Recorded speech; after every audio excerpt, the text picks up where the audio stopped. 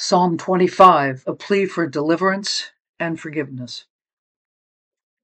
To you, O Lord, I lift up my soul. O my God, I trust in you. Let me not be ashamed. Let not my enemies triumph over me. Indeed, let no one who waits on you be ashamed. Let those be ashamed who deal treacherously without cause. Show me your ways, O Lord. Teach me your paths. Lead me in your truth and teach me, for you are the God of my salvation. On you I wait all the day. Remember, O Lord, your loving, tender mercies and your loving kindnesses, for they are from of old.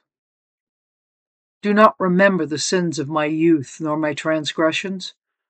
According to your mercy, remember me, for your goodness' sake, O Lord. Good and upright is the Lord, therefore he teaches sinners in the way. The humble he guides in justice, and the humble he teaches his way. All the paths of the Lord are mercy and truth to such as keep his commandment and his testimony. For your name's sake, O Lord, pardon my iniquity, for it is great. Who is the man that fears the Lord? Him shall he teach in the way he chooses. He himself shall dwell in prosperity, and his descendants shall inherit the earth. The secret of the Lord is with those who fear him, and he will show them his covenant. My eyes are ever toward the Lord, for he shall pluck my feet out of the net.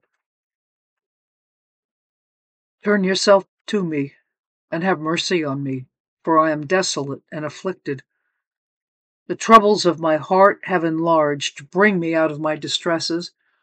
Look on my affliction and my pain, and forgive all my sins. Consider my enemies, for they are many, and they hate me with cruel hatred. Keep my soul and deliver me. Let me not be ashamed, for I put my trust in you. Let integrity and uprightness preserve me, for I wait on you. Redeem Israel, O God, out of all their troubles.